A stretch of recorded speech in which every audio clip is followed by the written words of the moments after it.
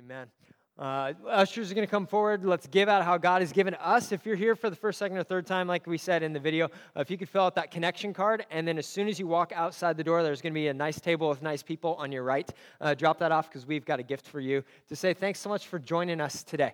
So we're, like I said, doing things different. We're starting a new series called New in Every Way, and we're going to kick that off by looking at praying for healing. I'm going to talk a little bit about it, and then we're going to go back into worship, and we're going to have our prayer ushers up here who are excited to pray for people today. We believe that in all of our lives, without exception, there's brokenness, and God is a God of healing who wants to work that in us and through us. So that's how we're going to close today. We want to see God move in. We want to see God's presence be poured out over this place. We can't control that. We can't make a formula for it. So we're just going to do what the Bible says and ask for God to come and boldly ask and then see what God wants to do today. It's going to be an amazing day. I'm excited.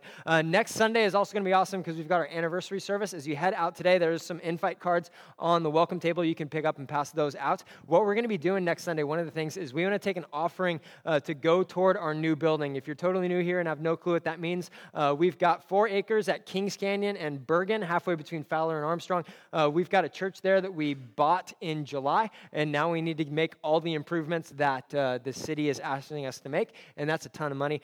So we want to take an offering to go toward improvements there, and then stuff that we're doing globally, like with Connect Church in Erfurt. So that's going to be next week with tacos after service. Great opportunity to bring people who don't yet know Jesus. But back to today, fast forward. We're going to be in 2 Corinthians 3, starting in verse 7. And I'm going to fast forward us from there into everything we're going to talk about today. And the first thing that we're going to see is that all of us are made new in every way through Jesus' death and resurrection. This is something that starts on Easter. Last week, what we talked about was that God sent Jesus into the world to live like us, to take on our sin, our imperfections on his perfect life, and to stand in our place before God. That when there's a reckoning, there's a payment that needs to happen for our sin, for the things that you and I have done to push ourselves away from God, Jesus came in to end that separation, to bring us back into a relationship with God. That happened on Good Friday, where Jesus gave his life. He died so that we could live. But it doesn't just end there, because if it ended there, church would always be a place of depression and downfall and just like horribleness. But what happened 2 days later was Jesus rose from the dead. Sunday morning, they go to his tomb to expect to see a body, and there's no body. Nobody expected no body, but there was actually no body there. Jesus had risen from the dead. He had walked out of his own grave. And that was a huge thing then, and it's still a huge thing now, because the work of Jesus to rise from the dead and announce to everyone that sin no longer has control over all of our lives, that death and disease no longer has control over our lives, but it's still going to make a difference in all of our lives now. To the point where we can say that we're made new in every way because of Easter. That Easter is continued to run itself through our lives, sticking around, having the effects of it stick around a lot longer than those little marshmallow peeps, which are already taking up dumpsters everywhere. We're made new in every way through Jesus' death and resurrection. And the good news of that, the way that fleshes itself out, is it gives us an opportunity to experience new freedom and new forgiveness and new life from Jesus every single day. When the cross, when Jesus had died on the cross, when he had been put in a tomb, and then when he walked out of his own grave, him walking out of his own grave is an announcement to all of us that regardless of how we walk in here or limp in here or barely get in here physically and spiritually, that our past or even our present and our life before Jesus has no hold on the way that we see ourselves now. Because what Jesus wants to do is he wants to come into all of our lives and remind us every single day that we've been made new in Jesus. And if you look at your own life and you're like, man, this has nothing to do with me, I'm good as I am, then the cross means nothing to you, then Easter means nothing to you. But what's brought the church together for 2,000 years is the idea, it is the belief that we are broken and lost without Jesus. And across the globe, across centuries, what makes a difference in Christians is seeing and remembering and telling people about the fact that Jesus makes us new, that Jesus makes us whole, that Jesus forgives us. And so that was Easter. That's what made us new. And this is the type of thing that didn't just happen and then leave, but it happens and then it takes root and it goes viral in our lives through the work of the Holy Spirit. The Holy Spirit is the third person of the Trinity. So there's God the Father, which is usually depicted as an old man with a beard. So you got God the Father. You got Jesus, who is God with skin on, who came to walk among earth. He's God in human form. And then there's the Holy Spirit. And before Jesus went back into heaven after his death and resurrection, he said, I'm going to send the Holy Spirit, which is going to be better than having me walking around with you. And nobody believed him. Like if you're here at church and there are a lot of things that people say that you have a big time struggling with, the people who wrote the Bible had a big time struggling with some of the things that Jesus said until they found out that he was actually telling the truth about life and about life with him. And so he says, one day I'm going to leave, and the Holy Spirit, the advocate, the same word that he used there is the word that you can also use in that culture for lawyer. So picture a little guy with a briefcase and a tie chasing you around, living inside of you, saying, no longer say those things. I want you to live in a different way. I want you to be different. That's the Holy Spirit living in us to give us the power and the desire to live new lives. We talk about being made new in every way, and it's the work of the resurrection, and it's the empowerment of the Holy Spirit. And what that did was it took the work of Jesus that started in a small area in Israel and makes it go viral across the whole world through the work of the Holy Spirit. So on the day of Pentecost, which is the day that we say that we believe in, as history tells us, that the Holy Spirit fell and filled people, that this group of Christians went from a small group huddled in a room living in fear because they had seen the resurrected Jesus, but they had no power to do anything about it. The Holy Spirit fills them and falls on them, and they spill into their city, speaking languages that they didn't know, speaking in tongues, things that God had given them, and all of a sudden people are hearing the good news about Jesus in their own languages. And 3,000 people get saved because there's a person, one of the people who are huddled in the room scared, who stands up and tells everybody about who God is, what Jesus had done for them, and gives them an opportunity to follow Jesus. We're made new in every way because of Jesus' death and resurrection, and then the way that the Holy Spirit pushes that out of us, the way that the Holy Spirit empowers us to live new lives. And so the guy who was preaching that day, his name's Peter. He makes lots of mistakes in life, but the Holy Spirit comes in and changes him like he does with you and me. And he's preaching, he's saying good news, and he's also healing people, demonstrating good works. And we're going to look at those two things today, where God comes into our lives with good news that we celebrate on Easter, but also works through us, through the power of the Holy Spirit, to bring healing, to bring repair in our lives where we need it, and restoration. So we're made new in every way through the death and resurrection. We're also made new in every way as we know God through Jesus. We're made new in every way as we know God through Jesus. You know, the passage that I told you to turn to, 2 Corinthians 3:7, it says this: the old way with laws etched in stone led to death, though it began with such glory that the people of Israel could not bear to look at Moses' face. Backstory needed, right? They're talking about the 10 Commandments. Moses on the mountain with fire and lightning and stuff behind him, holding these two big plates of stone, and they had 10 things that the people of Israel are supposed to do. There are 10 commandments that we still live by. And the problem with those was they led to death. They led to people failing at those, and that's why Jesus had to come into the world. So he's saying this old way, it was good, but it didn't last. It led to death. And then in 9, if the old way, which brings condemnation, was glorious, how much more glorious is this new way, which makes us right with God? He's talking about Jesus. It's better. Verse 10, in fact, the first glory was not glorious at all compared with the overwhelming glory of the new way. So if the old way, which had been replaced, was glorious, how much more glorious is this new way, which remains forever? Go to 13. We're going to come back to 12. We are not like Moses, who put a veil over his face so that the people of Israel would not see the glory, even though it was destined to fade away. But the people's minds were hardened, and to this day, whenever the old covenant is being read, the same veil covers their minds so they cannot understand the truth. And this veil can be removed only by believing in Christ. Yes, even today when we read Moses' writings, their hearts are covered with that veil and they do not understand. But whenever someone turns to the Lord, the veil is taken away. For the Lord is the Spirit, and whenever the Spirit of the Lord is, there's freedom. So all of us who have had that veil removed can see and reflect the glory of the Lord. And the Lord, who is the Spirit, makes us more and more like him as we are changed into his glorious image. So there's a lot of imagery and a lot of stuff that meant a lot back then that we don't understand. One of those things is that when Moses, the guy with the 10 Commandments, is standing on the mountain with God, his face becomes so bright because he's in God's presence. And so he goes back to live among the people, and they can't look at him because his face is so bright. So they put like a 1980s wedding veil over his head So that way they could look at him. And what Paul is saying right here, Paul's the guy who wrote this. He's saying that when we come to know God, it's like that veil is removed and we can actually see God. In light of the resurrection, in light of Jesus being raised from the dead, that veil means something else. So in the temple where they believed, where God's presence lived to that point, there was a huge veil. We got a picture of it. Somebody went way back in time and posted it to Instagram. It separated normal people from the Holy of Holies where God's presence lived. And you could only go in there if you had done all these things to make yourself pure.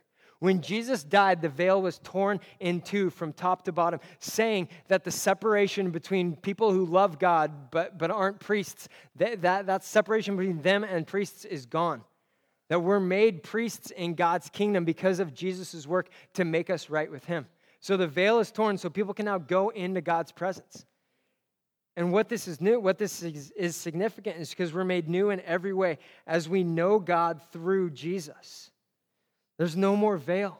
There's no more things to darken our face. His point is that you can now see and reflect the glory of God. That the plan all along was that for you and me, when we become Christians, we don't just add God onto our lives like another topping of pizza or another topping on ice cream at Cold Stone. He's saying Jesus comes in and he changes everything. We no longer look just like a better version of ourselves. We now look like a life that God has come in and God has taken over. He's saying the point isn't for you to just use this to make yourself look better. The point is that you get off the throne of your own life, God comes in and God takes over. There's a story in Acts 19 that gives me such a great picture of this. And it doesn't start out like a Bible story, or it starts out like a Bible story, definitely doesn't end like a Bible story. So that's how you know it's going to be a good story. So Paul, the guy who wrote this, he's going around the Mediterranean world doing ministry, casting out demons. And there's a guy who says, I want to learn more about this so that I can be more powerful. And so this guy who's wants to be more powerful. He's seeing the Christian church do things like casting out demons, and he goes into a guy who's demon-possessed, and he says, I'm going to pray for you. And the demon stands up, stares at him, and shouts, I know who Jesus is, I know who Paul is, but I have no idea who you are. And so the demon-empowered man beats the guy up, strips him naked, and the priest runs out of the house naked. Okay, you can say that's a moral victory because he got to pray for somebody and show love. But if you're running away from your house butt naked because you wanted to make yourself look better, that's a loss in every book imaginable ever. We're made new as we come to know God through Jesus and as we reflect God in our lives. The best part of me is when Ken shrinks down and God is able to shine through me. And that's the same for all of us. So what God does is he trains us to follow him. He trains us as we pray. Prayer is our conversational relationship with God. And as we spend time talking to God, hearing from God, we learn more about God. We learn more about God as we read the Bible, as we read the book that God wrote. Us at Mountain View Sunnyside, we've got shape journaling, which is journaling along with what we read in our Bible, because this book that was written thousands of years ago still wants to make an impact in our lives in April and May of 2019. He knows our week, and God wants to make an impact in us. That's why we get involved in life groups and put other Christians around us so that we can rub off on each other and train each other how to follow God. And thirdly, we're made new in every way as we're made new in every way, we experience freedom from Jesus. Freedom through Jesus, from sin, and freedom from fear. It's the message of the cross for all of us, that our sin went to the cross. It was nailed on the cross with Jesus, and then it was left in the tomb. And as Jesus walks forth from his empty tomb into new life, he's taken us with him. That we experience freedom from sin, freedom from our past, freedom from the things that we've done that we don't ever want anyone to know about. We experience those things, we experience freedom from those things, because Jesus came and gave his life for us. Fear crippled us. And as we learn to trust Jesus, what happens to fear is that it gives way to God's love and God's power in our lives. And that takes trust. For Peter, the guy who preached on Pentecost and 3,000 people said yes to Jesus, he wasn't like a guy who had no fear in his life. Just a few pages before that, he's running out of the courtroom, or the courthouse park, saying he doesn't even know Jesus. And a few weeks later, he's telling thousands of people who Jesus is, that he's the Savior of the world, and challenging them to become Christians that day. That happens because the Holy Spirit changes us, and it takes away fear. It grows our trust in God. The more time we spend with God, the more trust that we have in who God is. So this year, along with reading the Bible and doing our shape journaling, we're also reading this book called Live Dead. It's written by missionaries in North Africa and the Middle East, in largely Islamic countries, who are encouraging people to become Christians and trying to build churches where there aren't any. And it said this week about trust. It says, the current of fallen Eden, which is fallen perfection, pulls us away from trust. We must fight to trust. We give all our trust, all our obedience, all our strength, and all our thinking to Jesus. We defeat the devil by believing and obeying God. And as we experience freedom through Jesus, one of the things that's going to grow in us is trust. And one of the ways that we experience that trust paying off is by seeing God work in our lives through the Holy Spirit. The Holy Spirit, again, is God living inside of each and every one of us to make us more like Him. And we're made new in every way to reflect the glory of God through the work of the Holy Spirit. This is verse 17 again, where it says, For the Lord is the Spirit, and wherever the Spirit of the Lord is, there's freedom.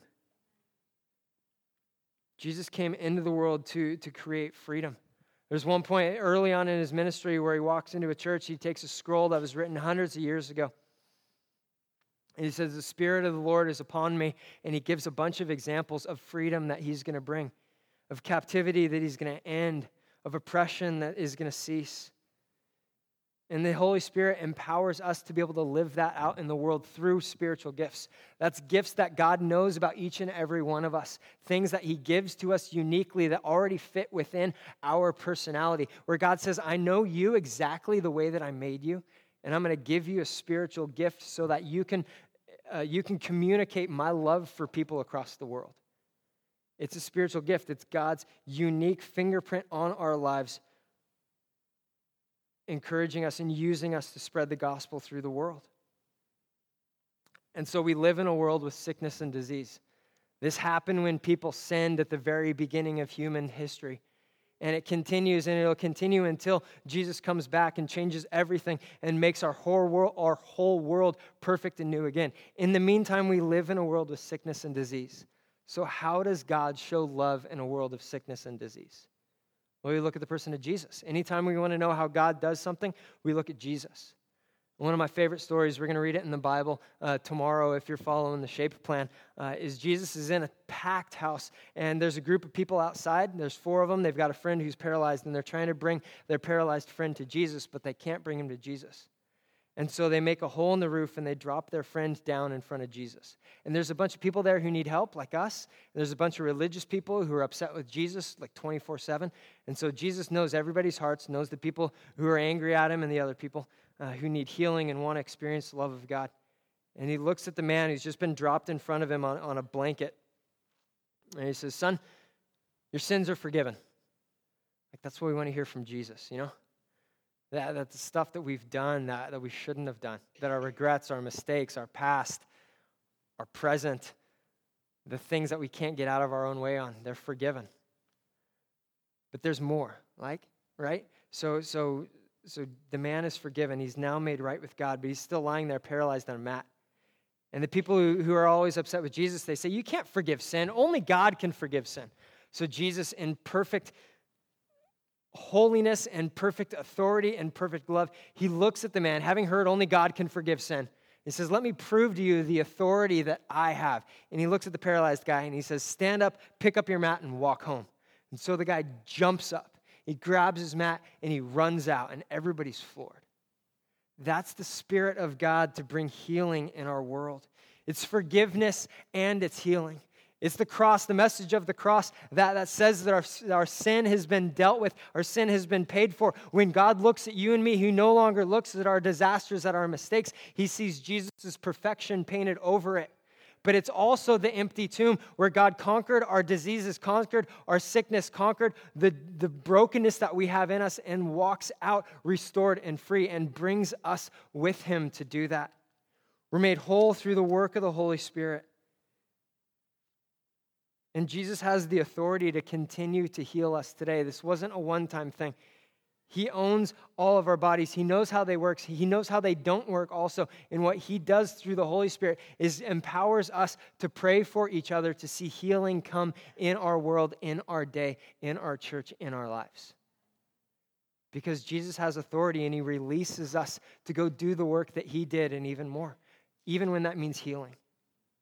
He gives us the authority. I've got a 5-year-old son. His name's Micah. He says crazy things all the time, and I usually share them with you because it's fun.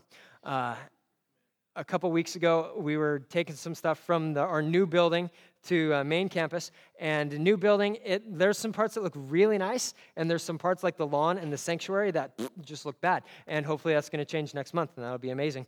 So I need to take some stuff out of the sanctuary, and it's really hot. It's the end of the day. I'm tired, and I'm in charge. I can kind of do what I want. So I drive the car onto the grass, back it up right to the sanctuary door. So I have to open the sanctuary door, open my hood, and I've got like 3 feet of walking. And my son is old enough to know that unless you're in Mississippi, you don't drive on the grass, especially at church. So he says to me, "Dad, why are you on the grass?" And I say, "Son, I'm in charge.